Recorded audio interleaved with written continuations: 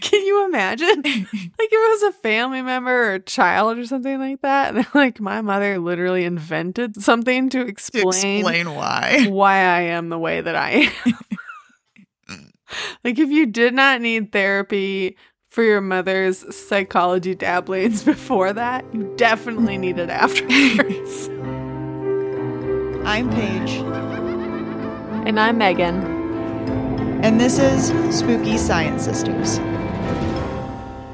Hello, you're listening to Spooky Science Sisters, a podcast where we present to you a science-based and probably very giggly discussion on all things strange and unusual. Today we are diving into the weird but often fun and sometimes spooky world of personality tests. But before we get to today's discussion, we are going to do something spooky. So, Megan, did anything spooky happen to you? Not really anything spooky, but I have some thoughts going into this. So first, I think that I just don't need personality tests anymore because I got to see the Barbie movie and that's just who I am now. It's all Barbie. But I don't know, in terms of spooky stuff, I have been reading some horror books, which has been super fun. And both like have really good like science tie-ins. But one is Devolution by Max Brooks, who's the guy who wrote World War Z. And it's super good. It's like all in the style of like you get like NPR interviews and journal entries, and there's volcanoes and Bigfoot, and like you cannot go wrong. The other one that I just finished is Into the Drowning Deep, which is about scientists going out and finding mermaids. So that's pretty fun too. Also, okay, no, here's the real spooky thing, is that I think Paige and I are like, I think we actually angered the fairies. Because was that the episode that my mic went out the first time? It was like that right after that. Okay. Yeah. It was like the episode after. Yeah. Well, anyway, yeah. So Paige had one mic that she thought had died. So we got a new mic, and then it worked fine for an episode. And yeah, we tried to record this a few days ago, and the computer didn't want to recognize the mic anymore. So. Yeah, but now today it is. But now today it does, so. I've tried, I think it's either my third or fourth cord now. Uh-huh. This one seems to be working, but what's weird is that the cord that I had used last week, or last time we tried to record, is the same cord that was plugged into my mic the first time, because I never unplugged it. So I have a feeling that it's just a matter of time before this one freaks out. I don't know. We'll find out. It's a mystery, but I think it's fairies, though. It's definitely fairies. Convinced. We made them mad. Now we're paying for it. Yeah. Paige, did anything spooky happen to you? Outside of the fairies, no, I don't think so. But I did just have to say ditto to Megan's Barbie movie comment, because it's basically all I talk about and all I think about now. And I've already seen it 2 times, and I have just been like trying to find an excuse to see it a 3rd time. And like, I will be buying it and watching it many times after it comes out. I know. It was really good. Here we are to tell you to go see the Barbie movie if you haven't seen it yet. This podcast, or this time around, we are the Barbie movie and spooky books podcast. But seriously, guys, go read those books. They're like really good. I think they'd really be up everybody's alley who listens to this podcast. So we command you. We demand that you do this. Paige hasn't even read these books, so no, I've not read any of them. You've got time.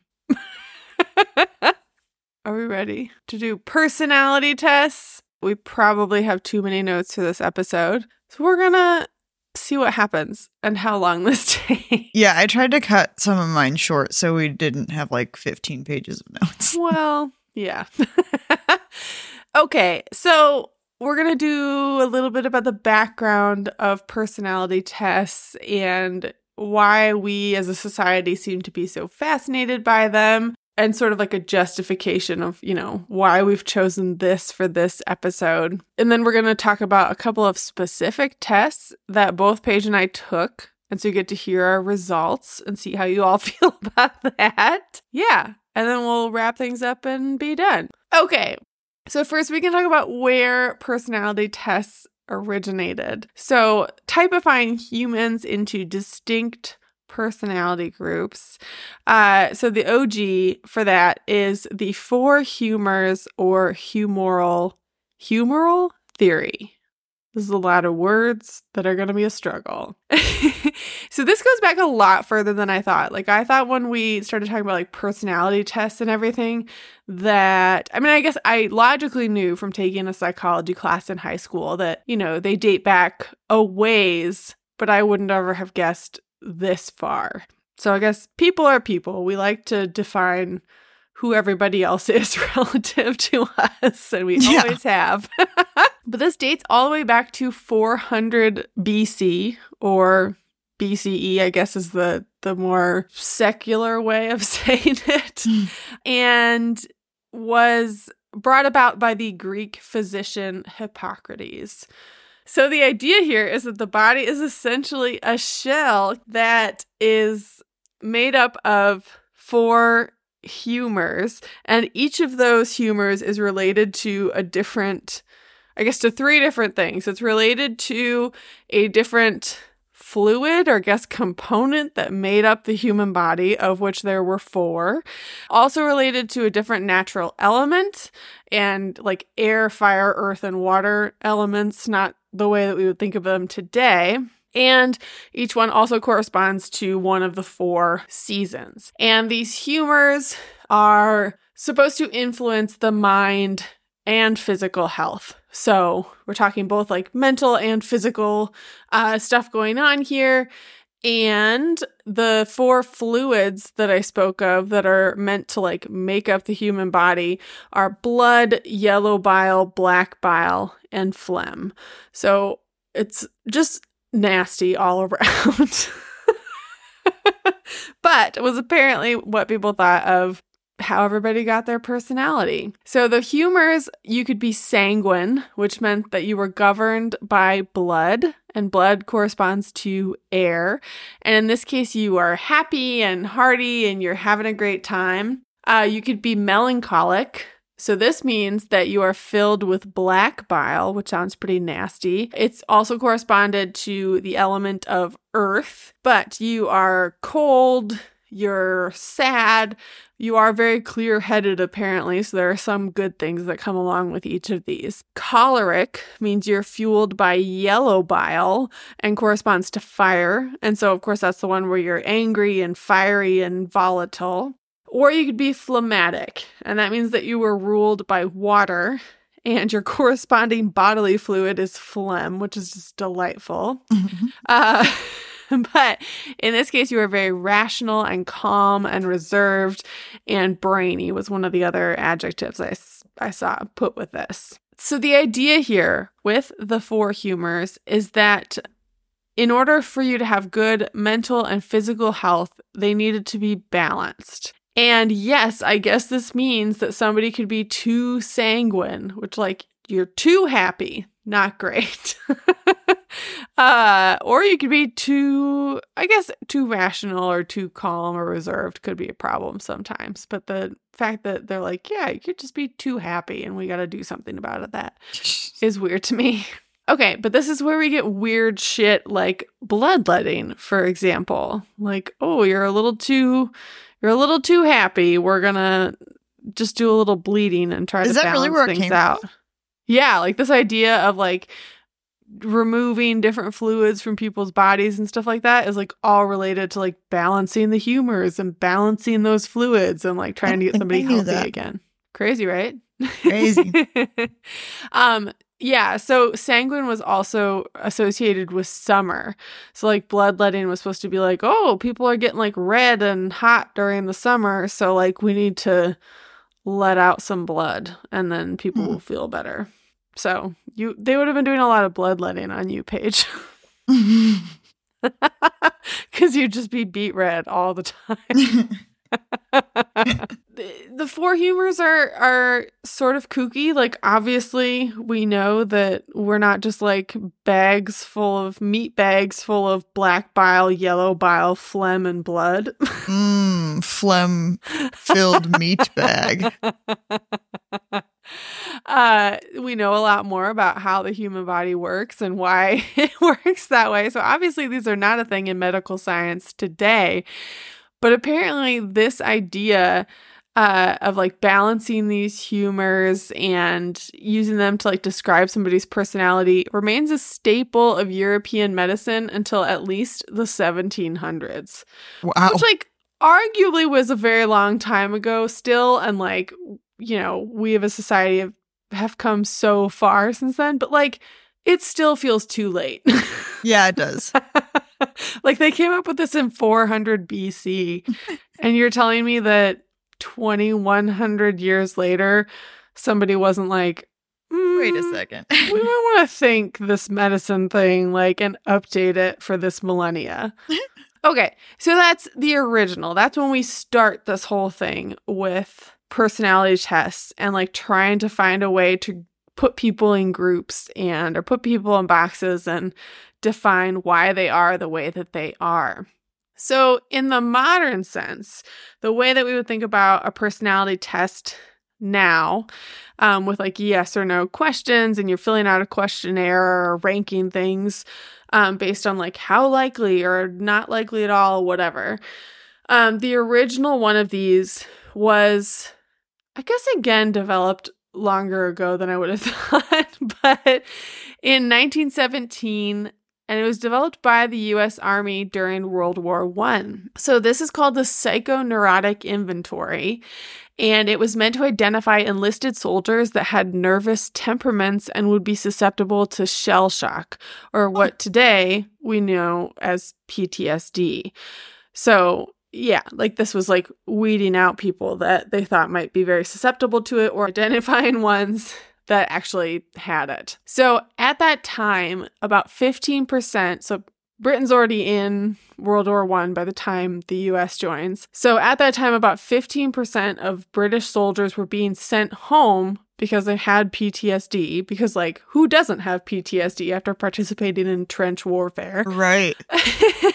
But the US's National Committee for Mental Hygiene sent a man named Dr. Thomas Salmon to help develop a screening process for enlistees that was like meant to keep people out of the army who would be susceptible to PTSD if the US were to actually like join in World War I. Mm-hmm. And at that point, we hadn't decided to.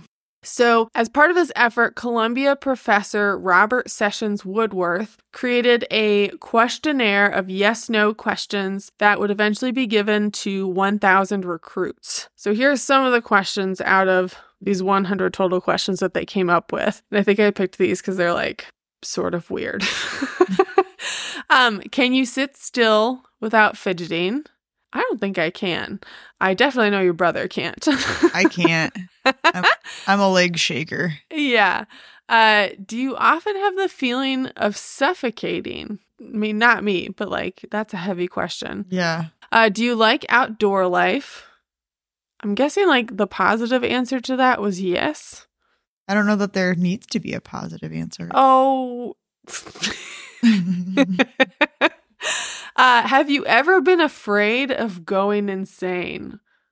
Like that, to that I can say absolutely. Yes, I'm currently going insane. I ask myself that, or I'm worried about that almost every day. So yeah, so some of these are like, they're sort of heavy questions, or like some of them are just a little weird. The World War I version would be later adapted for industrial research and become the Woodworth Personal Data Sheet. Like, because capitalism, I guess, we have to find a way to, weed out our coworkers. Yeah. So this includes questions like, do you ever get so angry that you see red? I was like, I bet Paige will say yes to that. Yeah. Been there. Do you get tired of people easily? And for that, I was like, yes, I do. That's it. Those questions I struggle with because it's like my answer is both yes and no. Sure. Like big crowds, absolutely. People I don't like, people I'm not really engaging with, yes. But like, yeah, my people, no. Depends on how late at night it is. Okay, so once it becomes the Woodworth personal data sheet, this is the start of applying psychology quantitatively to assess intelligence, determine aptitude for different jobs, and weed out the mentally unfit. So like literally they were like, great, we can use this to discriminate against people. Love that. Like, great. We're so surprised. And Woodworth is considered the grandfather to all other personality tests. So what we know today is like all those personality tests down to like the ones that are like, are you a summer or an autumn in magazines that you can fill out. This is where it all starts. Good job. Great job, Robert Woodworth, for our entertainment value at least. Okay, so his is the grandfather to all of these. Some of his questions were even incorporated into later evaluations that were created, including the 1930 Thurstone Personality Schedule and the 1927 Mental Hygiene Inventory. Right off the bat, getting into it, you can see how some of this would be used in like morally questionable ways. Yeah, definitely. To discriminate people. For example, and like, and it was, spoiler alert. For example, many managers believe that people trying to organize labor unions should be considered mentally unstable or neurotic. So personality tests were used to like give to other employees and be like, oh, you don't want to, show up as unstable or neurotic because we might suspect you of labor activity, or just to weed them out, to get rid of the person before they could try to unionize. So that sounds about right. Yeah, that's probably still going on. Another key factor to note here is that early personality tests like this were all focused on negative aspects of personality, like neurosis, emotional instability, and maladjustment. So that means they are considered unidimensional when it's focused on like a single thing. I can't remember if it's specifically negative, but they're skewed one way or the other. Personality tests become what we would call multidimensional over the next decade or so. For example, the 1931 Bernreuther Personality Inventory, or BPI, considers neurotic tendency, self-sufficiency, introversion or extroversion, and dominance or submission. So like still the neurotic tendency, but like there are some more positive aspects that it's rating you, or things that aren't necessarily positive or negative, like being introverted versus extroverted. So why do we as a society like personality tests? And listen, this is where we tell you that Paige and I love personality tests. Like, and before this episode, I have seen plenty of stuff like about that they are mostly bullshit. Like, I don't buy into it for the most part anyway.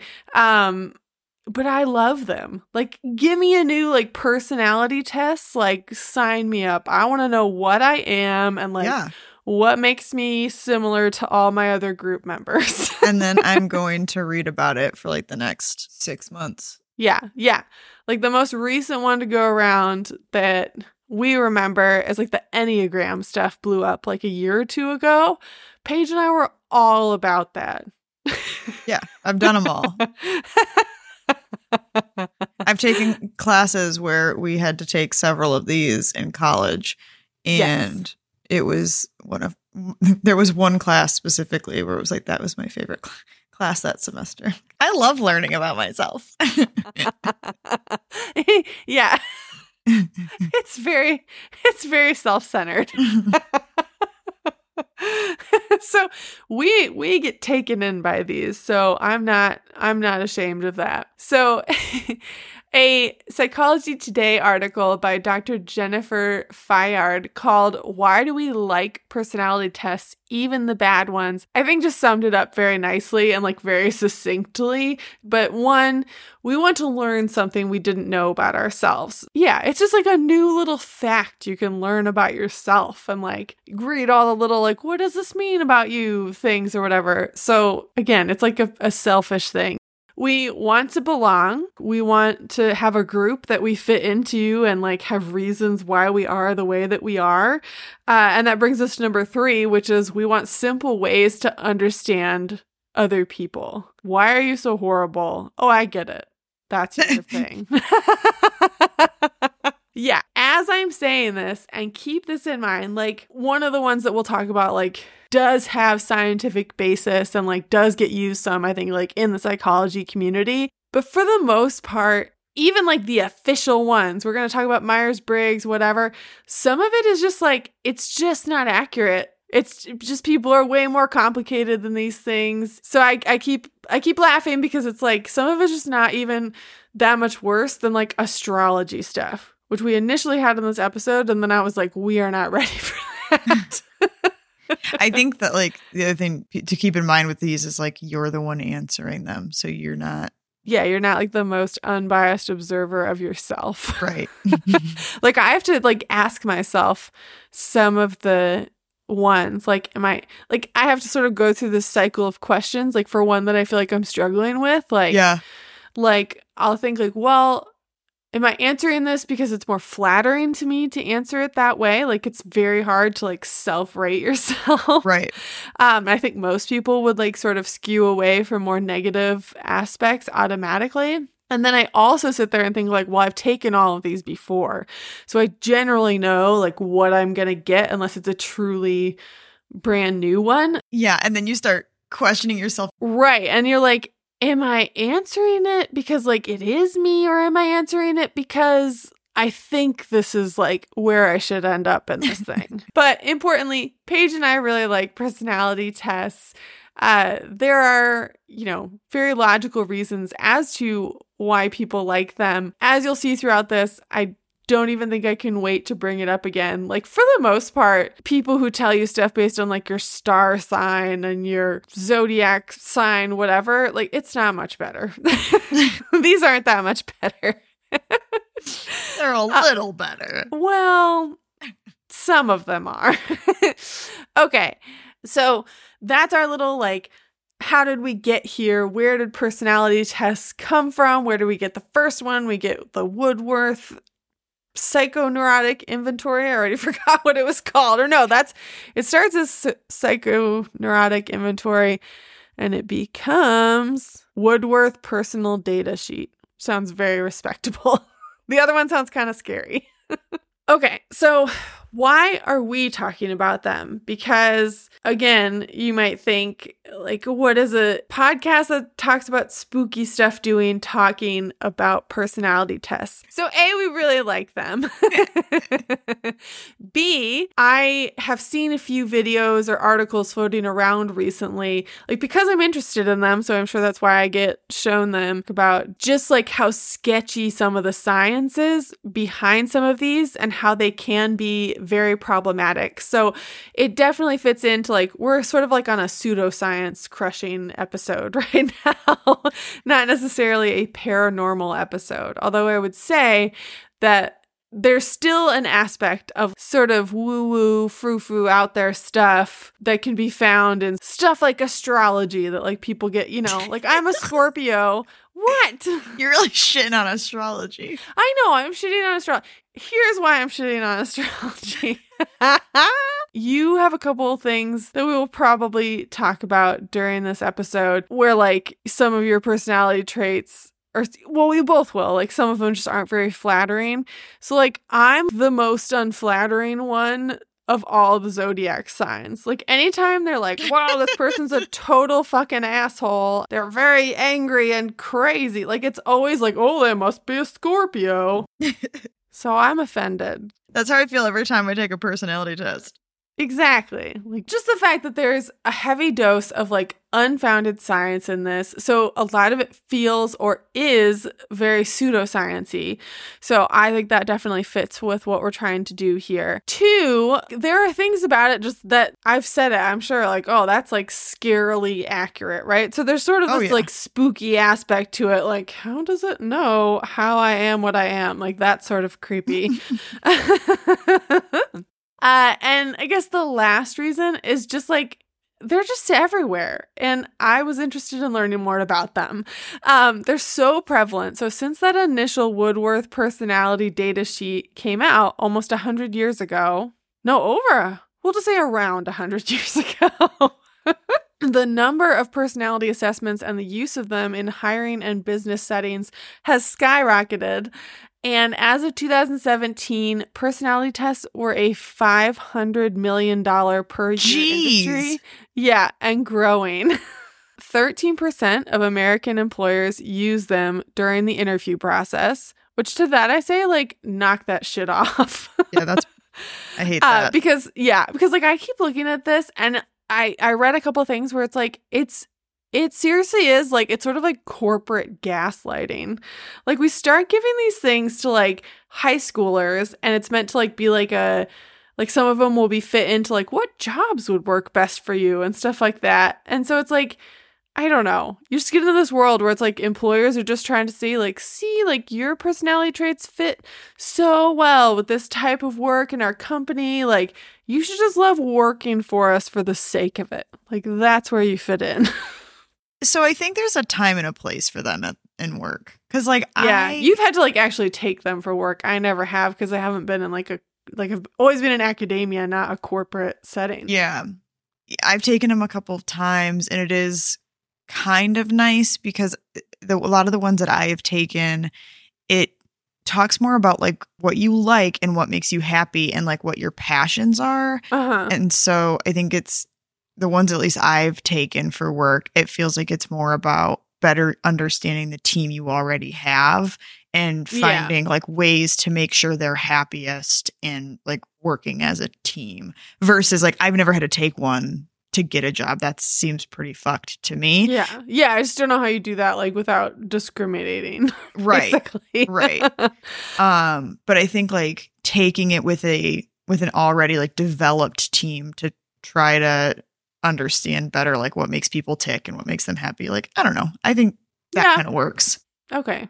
Fair enough. I think I mostly, I mean like what you said, which is to use them in the hiring process is like, yeah, that's gross. Don't do that. Right. Just interview me. Like you're going to get a feel of whether or not you like my personality by talking to me. Yeah. Yeah. And I would argue like, well, as someone who's introverted, if somebody made me take that thing and like held that against me because it was a sales or like some other thing, it's like there are plenty of like actors and celebrities who are obviously like very good at performing when they need to and turning it on when they need to, but like are introverted people. So that's bullshit. That's what I say. So anyway, we are going to talk about a couple of specific tests. We're going to talk about the Myers-Briggs, which is what I took in high school psychology. And then we will talk about the Big Five. Yeah. So I'm going to turn it over to you, Paige. This episode is brought to you by Visit Williamsburg. In Williamsburg, Virginia, there's never too much of a good thing. Whether you're a foodie, a golfer, a history buff, a shopaholic, an outdoor enthusiast, or a thrill seeker, you'll find what you came for here and more. So ask yourself, what is it you want? Discover Williamsburg and plan your trip at visitwilliamsburg.com.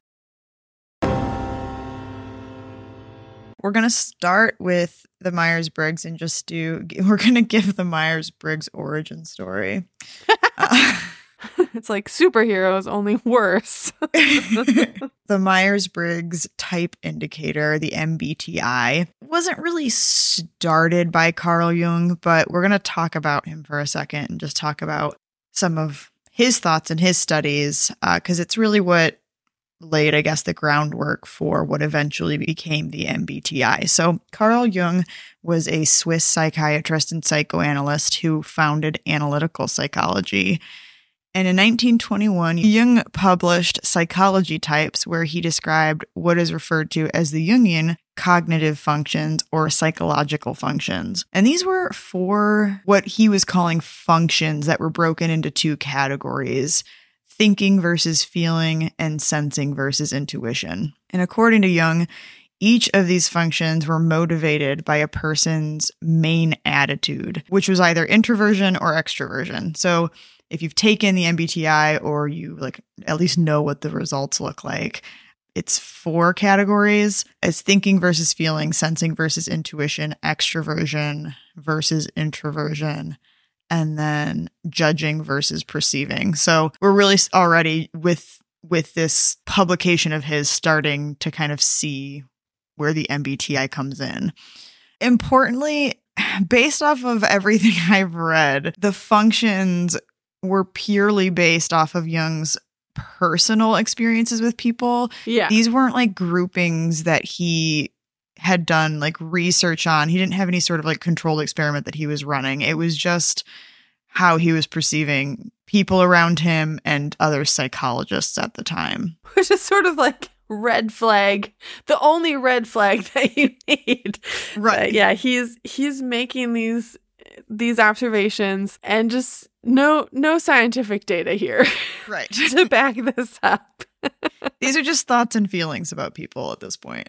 Yeah, which not to say that Carl Jung was not very smart or very observant or had valuable things to say about observing people because he was trained in psychology, but you gotta test out your ideas a little bit. Anyway. Fast forward 30, 40 years. In the 1950s and 60s, Catherine Cook Briggs and her daughter, Isabel Briggs Myers, they're the ones who really end up creating the MBTI, and they use Jung's theory to do so. So here's the thing about these two. Sources that I've read through have some very different stories as to how or why they really ended up here, how Catherine was even interested in studying psychology. But what does seem to be true in each of the stories I've read is that there is a person in her life. Now, sometimes it's her husband. I've read son-in-law. There may have been another, but there's somebody in her life that she notices sees the world very differently than her and others in their family. And she becomes very interested in understanding, why are you the way that you are? Which is somehow sort of worse than just being interested in understanding herself. Right. That feels very personal. I need a way to define the way you are acting right now. Can you imagine? If it was a family member or a child or something like that, and my mother literally invented something to explain why I am the way that I am. If you did not need therapy for your mother's psychology dabblings before that, you definitely need it afterwards. So Catherine, she really doesn't have any formal psychology training, but she was really smart. Just another red flag going up there, guys.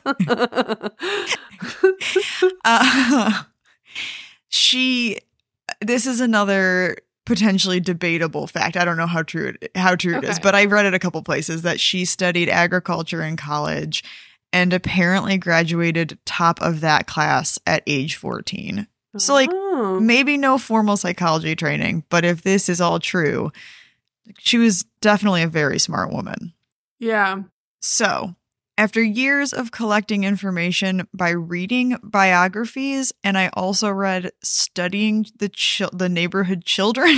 Yeah, I think I read that she ran a daycare in her house or something. Yeah, so possibly one or the other. What are we doing? But through these things, she comes up with a typology where she's identified 4 functions of her own. Basically, she has this whole 4 functions theory. And later in life, she learns about Jung and reads Psychology Type and discovers the similarities in her theories to Jung's theories. So she goes on to study a little bit more and do some articles, I guess, on psychology types. She's supposedly at one point claims that Jung's writing is like too difficult to understand for the average person, which like she's probably not wrong. Yeah. You know? Yeah, I think I remember having to read some passages in high school and just being like, I don't know what's going on here. So in the late 30s, early 40s, sort of like early-ish World War II times, Briggs and Myers dedicate their time to creating the personality test indicator and do this in hopes that they will be able to help women better understand themselves and, as you said earlier, how they would fit in certain job roles. Yeah. Although that feels like more of a positive thing, you know? Yeah. Like women probably hadn't spent a lot of time self-reflecting on where they would fit in at the workplace and stuff. So it probably like gives them some confidence to understand that. Yeah. So the MBTI is officially published in 1975. So like they have this test, but I guess it's never like picked up and like officially published anywhere until later. Yeah, it does take a while. And so obviously we're doing personality tests. We had to take them and talk about them today. Here's what you need to know is like almost Paige and I are opposites. Yeah. Well, and so disclaimer, we did not take the official MBTI because I'm pretty sure it's like $30 a person. And I was like, that ain't happening. It's like $50 a person. Is it? I think. Yeah. Yeah, maybe it was the big five that I'm thinking of that was 30. But yeah, it was like that wasn't going to happen. And so instead, we took the 16 personalities free test. Okay. Didn't spend money on that. Sorry, guys. And so I think both of us had taken the real thing, though, in the past, right? Yeah, I've taken it a couple of times. Yeah, I was going to say, because I had taken it in the past, like the actual one in the past. Yeah. So Paige and I are opposites for the most part, but I am an INFP. And then now they've added a fifth thing, which is it T? T, what's the other letter? I think A, but whatever it is, it's assertive versus turbulent. Okay, it's got to be A then. T and A. Okay, but I'm an INFP-T, which apparently makes me the mediator. But so we didn't have this extra like T or A at the end in high school. But I think I got the same thing. I don't even think. I'm like 99.9% sure that I got the same thing. So still an INFP, which means they do give you percentages towards each thing that you fall. So I'm 89% introverted. We are not surprised. You guys would hate me in real life.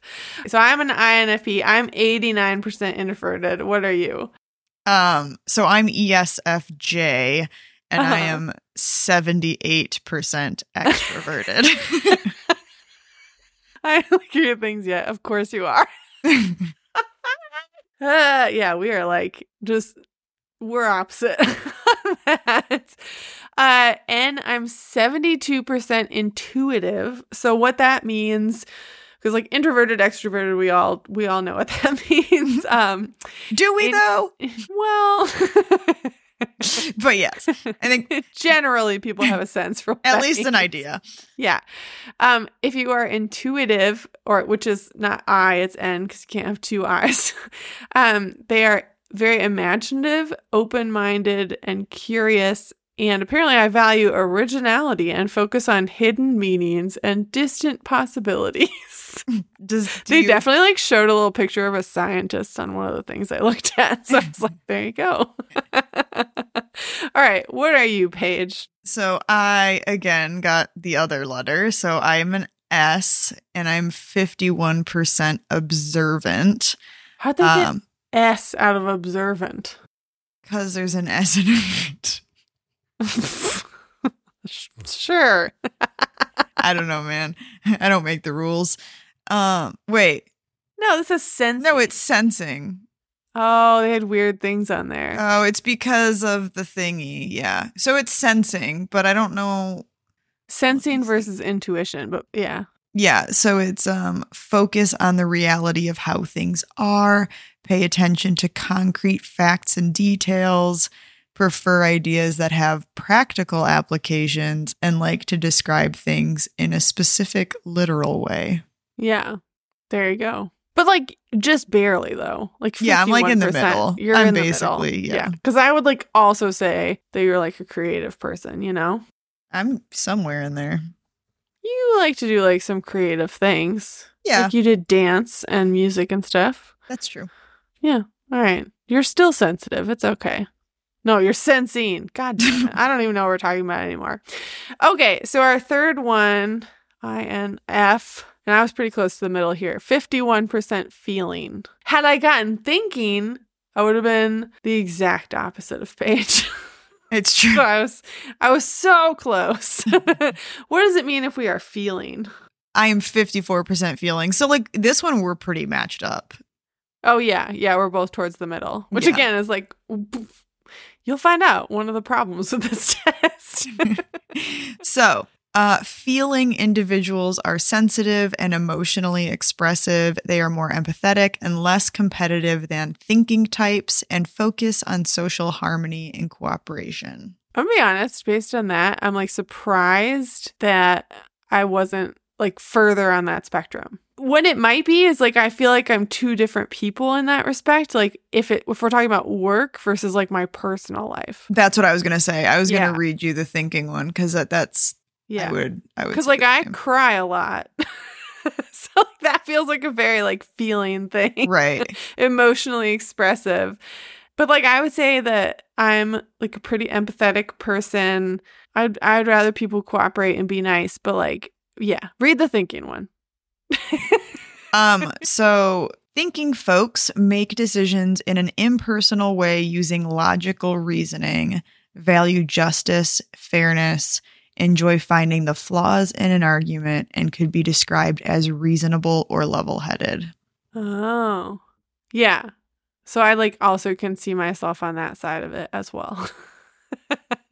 That's why I'm in the middle. There we go. Right. I guess I'm saying this is a criticism, but it's like, well, I mean, I'm in the middle because in certain situations I'm one and in other situations I'm the opposite. Okay. So next we are on P for me, which is J for Paige. So P is perceiving or perception. Apparently I prefer to be spontaneous. And I'm flexible, like to changing plans and good at adapting. And I am 81% judging. So that means I am decisive, thorough, and highly organized. I value clarity, predictability, and closure, preferring structure and planning to spontaneity. There you go. But I'm again towards the middle because I think it's situational. Yeah. Okay. And then I guess, I don't know if it's a newer one or where this fifth one came from, but apparently I'm 88% turbulent, which like sort of makes me sound like I'm a nightmare. This is the negative one. The other ones are kind of like, yeah, that sounds nice.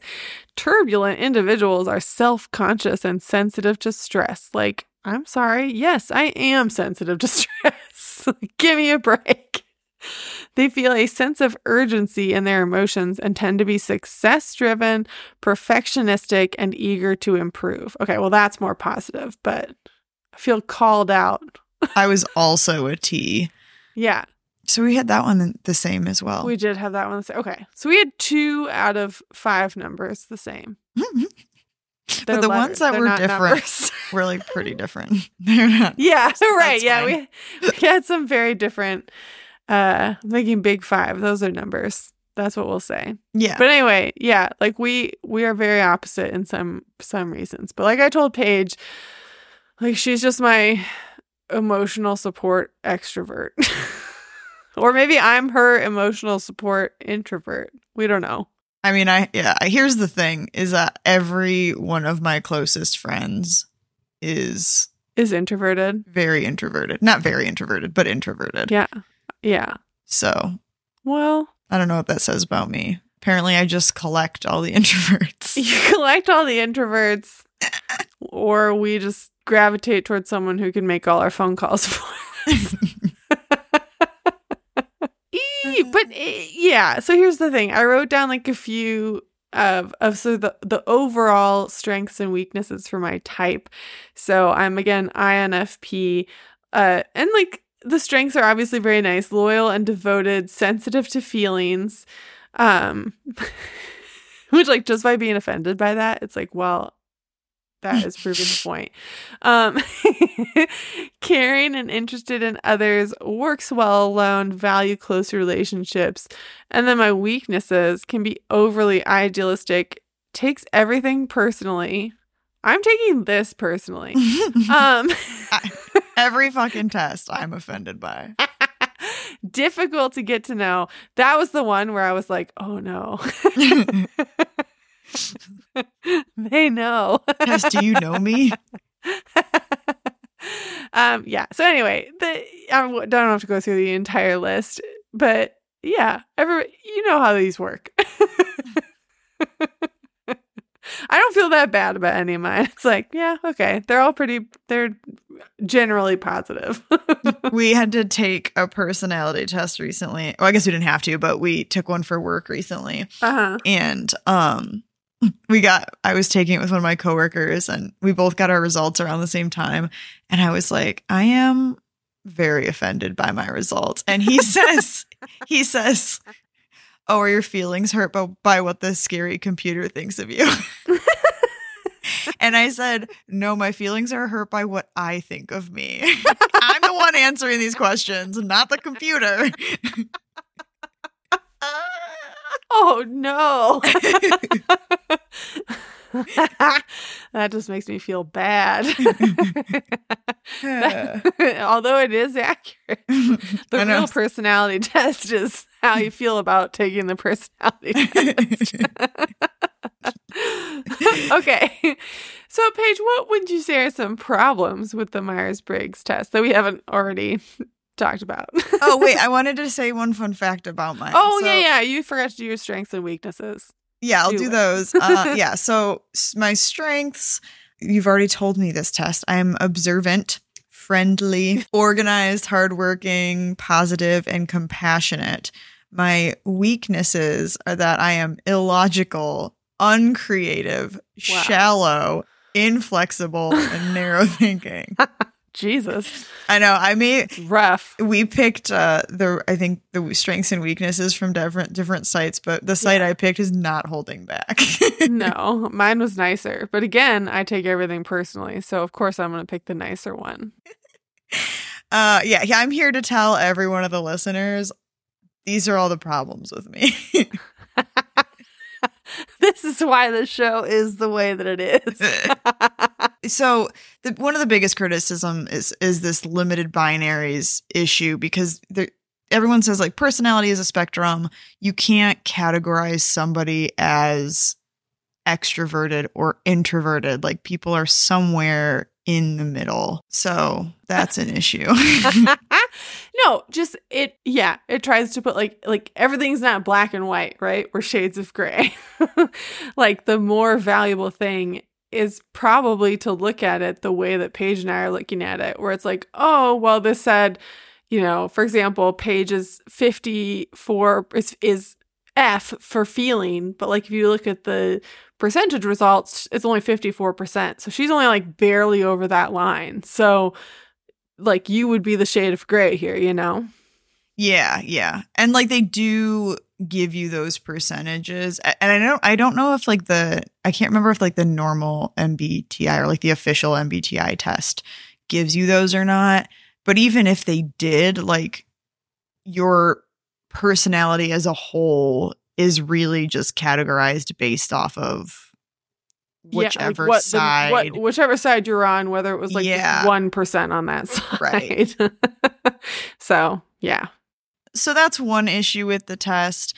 I did want to talk about the Barnum effect really fast. And this isn't really like an MBTI specific thing, I don't think. It's just sort of a general criticism of personality tests. And that is the Barnum effect, which is a phenomenon that occurs when people believe that the personality descriptions their reading applies specifically to them, even if they're like really generalized or, or like they will basically like make themselves believe that what they're reading is them because that's what the test told them. Well, that's like exactly what I was telling you when I'm taking these things. Like sometimes I sit there and think like, am I answering this because like I think this is the way that I'm supposed to answer this, like based on other results that I've gotten? Well, and the funny thing is if you got any one of, I mean, some of them I think we all know, right? Like there's no way I'm ever testing as an introvert on any of these tests. Yeah. Like that's just like a core part of who I am as a person. But like a lot of them aren't, I don't think, quite that obvious. And so it's like you think, if I were to get an E and then any of the other three letters after that, like I'm going to read it and I'm going to be like, yeah, that's me. Like there's going to be bits and pieces, right? Because it's generalized. Because otherwise, like you would never believe it. Well, and it's like it's also just like a tactic that people use when they're like trying to like conspiracy theory stuff or like pseudoscience based on pseudoscience. Like it's overloading people with information and giving them like all these different things. But it's like if a few of them are like right, then like they can sort of ignore the stuff that like doesn't add up, basically. Right. And they're like, oh yeah, that's me. Like even if like it's really generic stuff. Yes, exactly. Yeah. So yeah, that's the Barnum effect. And like I said, I didn't really want to, I guess, talk about it specifically, just the MBTI, because I think this is a criticism really of most, if not all, personality tests.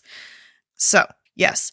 And then I didn't really have any other specific things to talk about outside of like the modern psychologists of today, sort of just like for the most part, disregard the test. Even the psychologists on the CPP's board, which is the company who publishes the test now to take, don't really even seem to discuss it much of at all in their own research. Oh. And there seems just like overall to be very little research about it. It's not written about much. I have found, a couple of articles referencing it, but like even several of those are articles about how it's like the reason it's not reliable or not like, questioning the validity of the test. So yeah, I feel like if other psychologists are sort of saying like, well, this is a little bit hocus pocus, then like probably it is. Yeah. Well, and I did read too that there's like a financial aspect to it because like you have to pay to like get certified to be able to give the test and interpret the results. And then like we said, like if you're just a single person who like wants to take the test, you have to pay like $40 or $50. Or like companies can pay a bunch of money to give it to their employers or to their employees. But some of it I think is like because they've invested like all this money in getting somebody who's certified to give the test and interpret the results and stuff for them, and they've like purchased the rights to be able to give the test, like it continues to persist and continues to be used because like that's what people have paid for and that's what they know, like regardless of if it is like scientifically valid. Right. That's basically all I have to say about the MBTI. I did see in the Vox.com article why the Myers-Briggs test is totally meaningless. I got sort of a kick out of them saying towards the end, the one thing the Myers-Briggs is good for is entertainment. And it's like, yes, basically. I did get some entertainment out of taking it. Right. But like, it's hard though. Like it feels like a blind spot or something that I have because I said like I love taking them. And like every time I do, it's like, gosh, I know they say that like this is kind of bullshit, but like, man, that just like really seems like me. So like maybe I should just be more creeped out by that like the people creating these are like so good at honing in to like getting it like just right enough or just general enough that like people feel like it's tricking their brains into thinking like, yeah, like this is right, this is me, you know? Yeah, really we should both what we should have done is taken some time to read through the descriptions of like other personalities. To say like, oh, does that also? Because like I said, I think there are some that you read and you're just like, that isn't me even a little bit. But you're probably just not going to test in those anyway. Yeah. And any of the ones that like you know are kind of around the same results as what you got. Like I wonder if we just read them all, we'd be like, oh, that's me. Oh, and that's me too. Like that totally feels. Yeah. See, that's science right there. Hell yeah. Look at us. We've done it. That would be like how often do we just think like, yeah, that's definitely me. I mean, even just like briefly, so this is just on the Myers-Briggs website and it gives a brief description of each personality type. And it's like, you're gonna, there's overlap between each of them, right? You have like one letter or two letters in common. Like there's going to be overlap. So I can see them and convince myself like, yeah, that's me, you know? But I don't know. It's hard to tell if they're just tricking my brain. Now I'm scared. Okay. Yeah. So that is the Myers-Briggs. I am like positive that if anybody has, you know, spent any time taking these types of, like almost everybody has taken the Myers-Briggs at some point or another. Yeah, or at least like one of these like little Myers-Briggs spin-off things. Right. Fellow INFPs, we ride at dawn. We're going to take over the world. So the next one we are going to talk about, so we did sort of like the one that, you know, apparently is just BS and like maybe you're better off just, again, consulting your zodiac sign. The next is called the Big Five, which you can clarify this for me, but I had read this was the one that currently has the most scientific basis and like actually is not a total disaster. Yes, so I will talk about that. I don't know that I would say the most scientific basis still necessarily. Okay. I mean, I don't know that there is one that somebody would claim has like more, but there could be another that exists now. But yeah, it's definitely it's got more going for it than the Myers-Briggs. Yeah, like there's actually some scientific data that went into creating this. Yeah, and it's kind of wild how they created it because it just is very different than I would have thought. So yes, the Big Five. Now, had you taken the Big Five before taking it? No, I wasn't familiar with this one at all. Okay. So this is one that I took. We had like several weeks in one of the psychology courses that I took in college where we took this and then like we took like the full like written test. So it's like it's like a damn binder you have to take. Great. And then got our results and like had to do some project around it or something. It was a lot of fun. So anyways, that's what started my love for the personality test. Which I can like again just totally see how this would appeal to a high school student. Oh yeah, yeah. Just like the whole idea of personality tests. It's like they're hooking us in, you know? Because like at a time in your life where like that's your whole deal is figuring out like, who am I? Right. What am I going to do with my life? Like I'm so insecure about like, who do I fit in with? Like all this stuff. And then they like give you a thing that's like, this is who you are. And this is what you can do with it. It's predatory, Paige.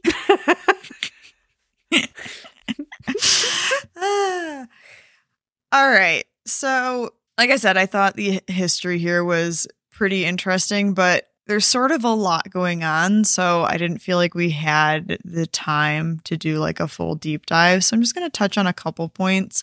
But the Retorio article, History of the Big Five, Why This Online Psychometric Test Packs a Punch by Elizabeth T., I thought did a really good job of, I don't know, just like making it easy to digest and hit a lot of the points that I had seen in some of the other sources I had read about it. So, and it's Retorio, spelled Retorio. www.thebrightlife.com.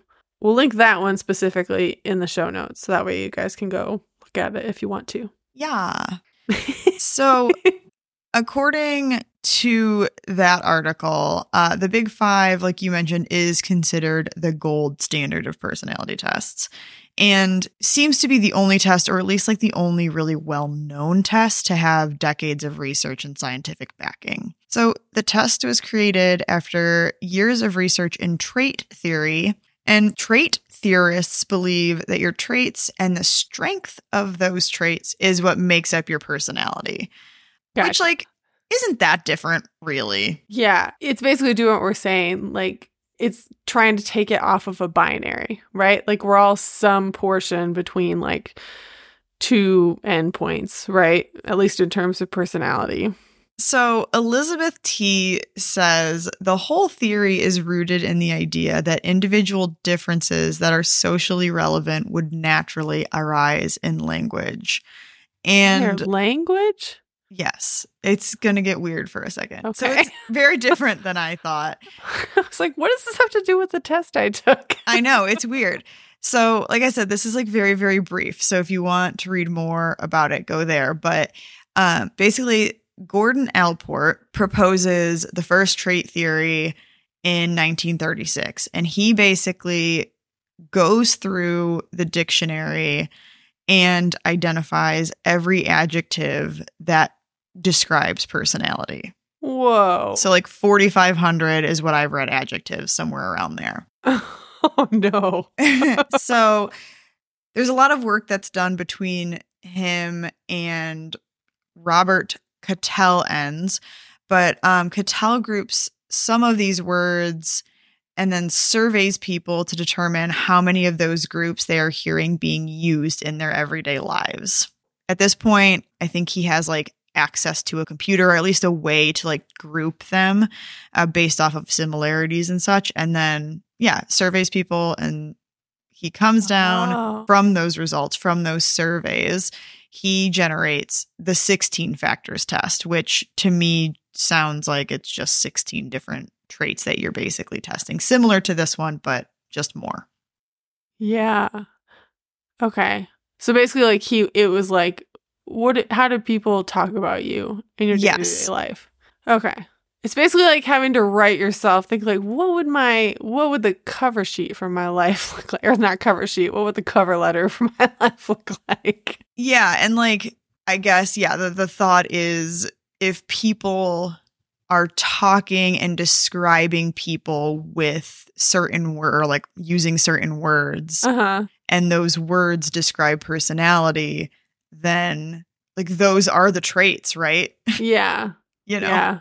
I don't know. It's weird. So very different than I thought it was going to be. So then in the like I said, more work is done. There's a lot more that goes into it. But in the 1970s, there are research teams led by Paul Costa and Robert McCrae from the National Institute of Health and Warren Norman from the University of Michigan, and then Louis Goldberg at the University of Oregon.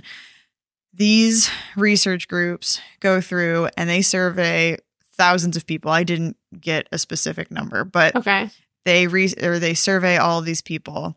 And that survey gave them 5 personality traits. And those are the 5 traits that are now being used in the Big Five. Oh, so we've cut down from 16 to 5. Down to 5. Yeah. And it sounds like the survey is sort of the same thing. Like, how would you describe your friend Sally? Gotcha. You know, like things like that. That's ultimately what they're asking people. Okay. And then they are able to get down to these 5 traits. Really, these are the ones that people are using most frequently to describe people. Okay. I'm just going to go ahead and I'll just talk about this now. One of the biggest criticisms I saw sort of repeated throughout some of the articles I read was that a lot of theorists seem to agree that like trait theory makes sense, that traits and personality are related, and that this is like, you know, sort of the way to think about it. The main criticism or disagreement with this specific test is the number of traits being used. So yeah, should you be testing 3? Should you be testing 12? Yeah. Well, yeah, because like each of those traits is like an aspect of your personality. Right. But like there could be any number of binary traits in between those that haven't been identified. And the problem is they put these 5 together to like say broad things about your personality as a whole. But it's like, but there are missing pieces. Right. So this test, the Big 5, it tests, you guessed it, 5 traits. And the 5 traits are known by the acronym OCEAN. So it's openness to experience, conscientiousness, extroversion, agreeableness, neuroticism. Okay. So what does it mean to be your scale of conscientiousness? So the higher the score, the more motivated and trustworthy you are, the lower, the more irresponsible and easily distracted you are. Mm-hmm. For agreeableness, higher scores are more friendly and empathetic. Lower scores are more shy and suspicious. And then for neuroticism, the higher score is somebody who's anxious and moody. And the lower score is someone who is more calm or confident. So it's about emotional stability. Yeah. I'm going to do them in the order that the OCEAN acronym. Okay. They give them to you in a different order, but I'm doing it in the order of the OCEAN acronym. So the first one in OCEAN is openness to experience, which I guess is just like, how much do you like to do new things, I guess? Or Sure. like, I think it's, yeah, like I think it's more about like creativity and Oh, okay. yeah. Yeah. Okay. So I got openness to experience. I got a 99%. It's not percent. I got a 99. And then I got an 85.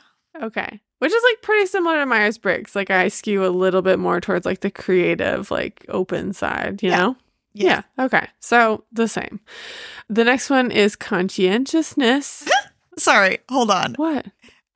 So if you look at like our compared results, it shows us like where we scored it. So in each of the Big 5 personality traits, it's also broken down in like each of those are broken down into 5 categories. So like for openness to experience, it's imagination, artistic interests, emotionality, adventurousness, intellect, and liberalism. And the only one that I was higher than you in is adventurousness.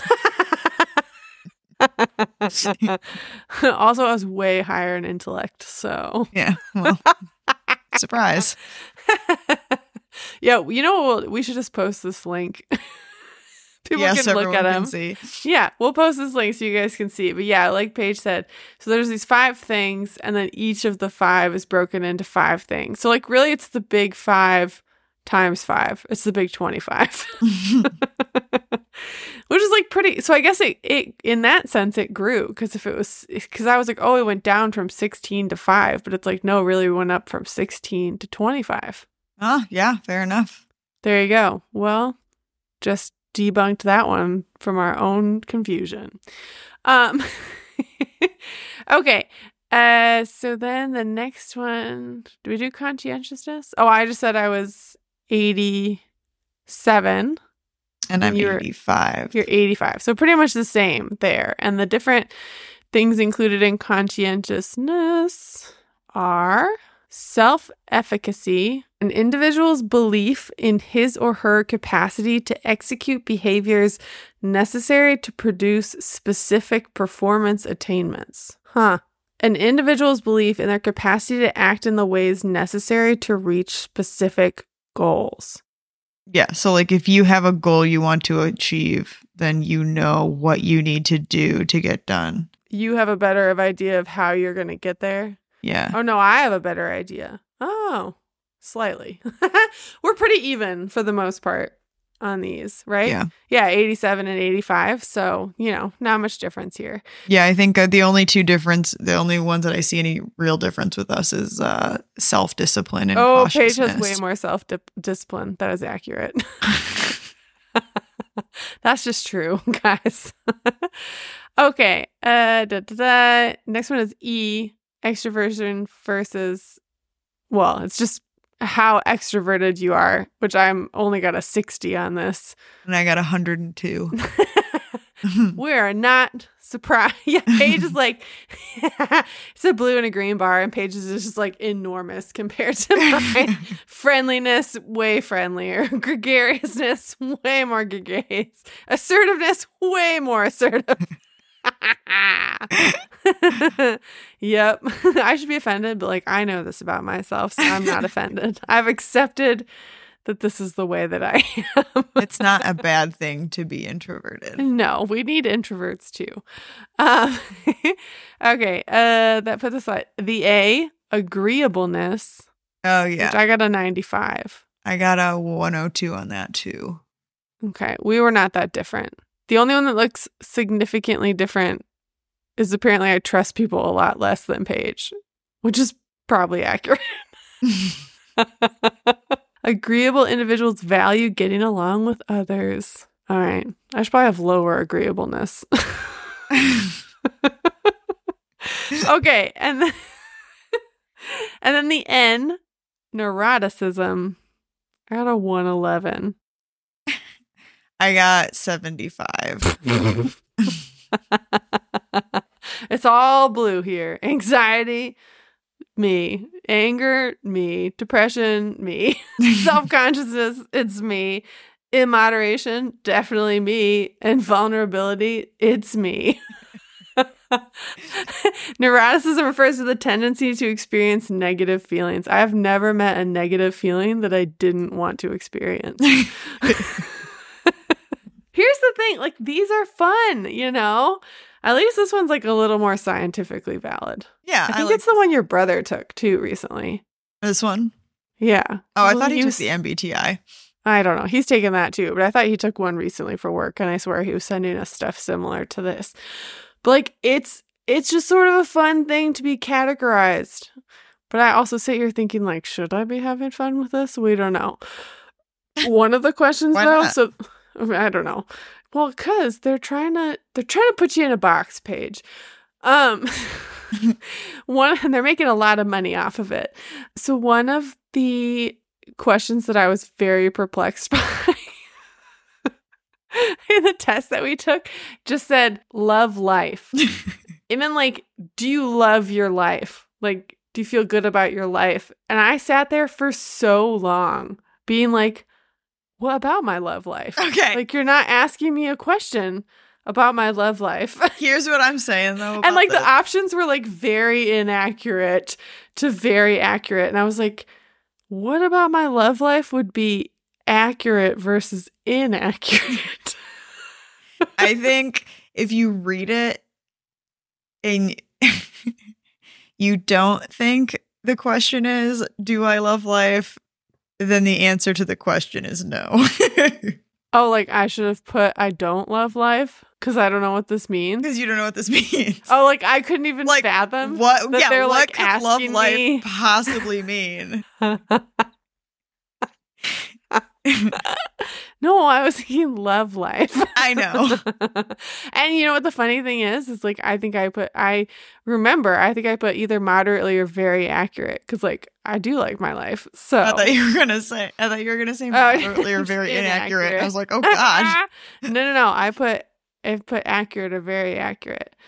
So like I might hate everyone else, but like I like what I've got going on. Okay.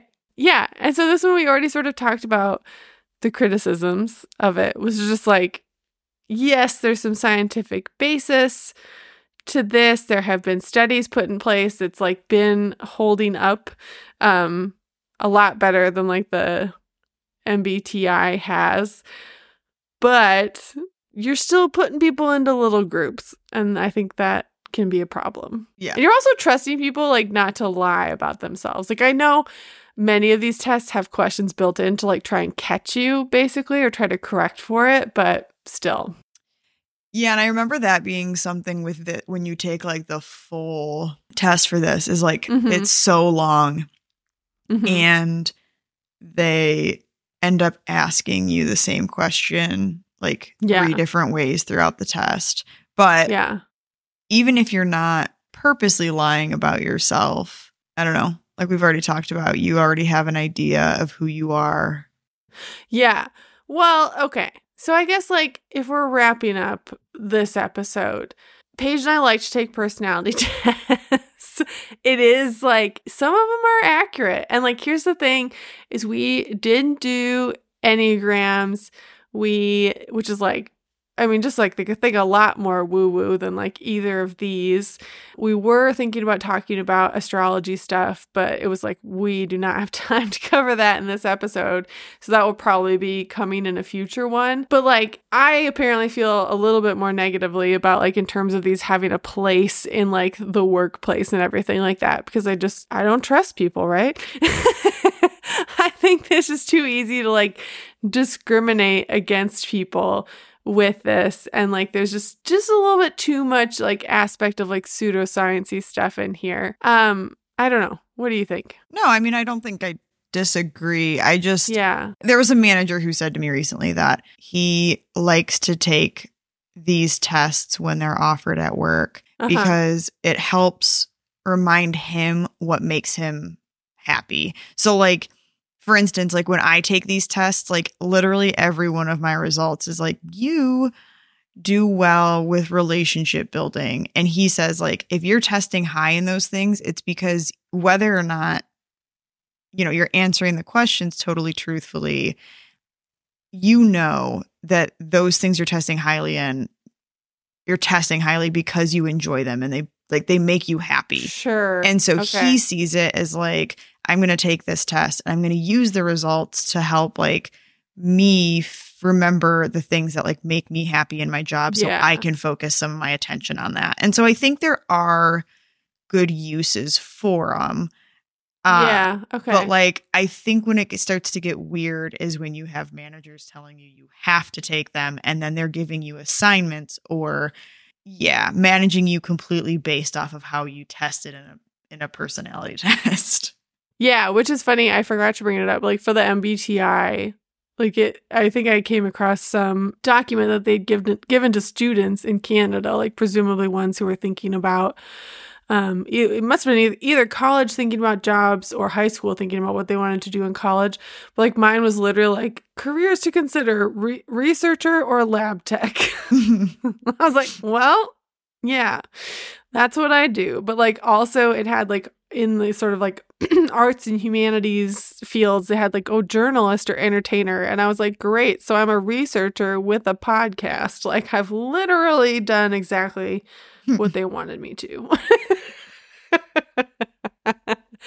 But yeah, I just like some of them are weirdly accurate. And like even the MBTI, it's funny that people don't, I don't know. It feels a little funny to me that people like say that it's mostly bullshit because like there's so much of it that feels right to me. So like maybe that should be the scarier part.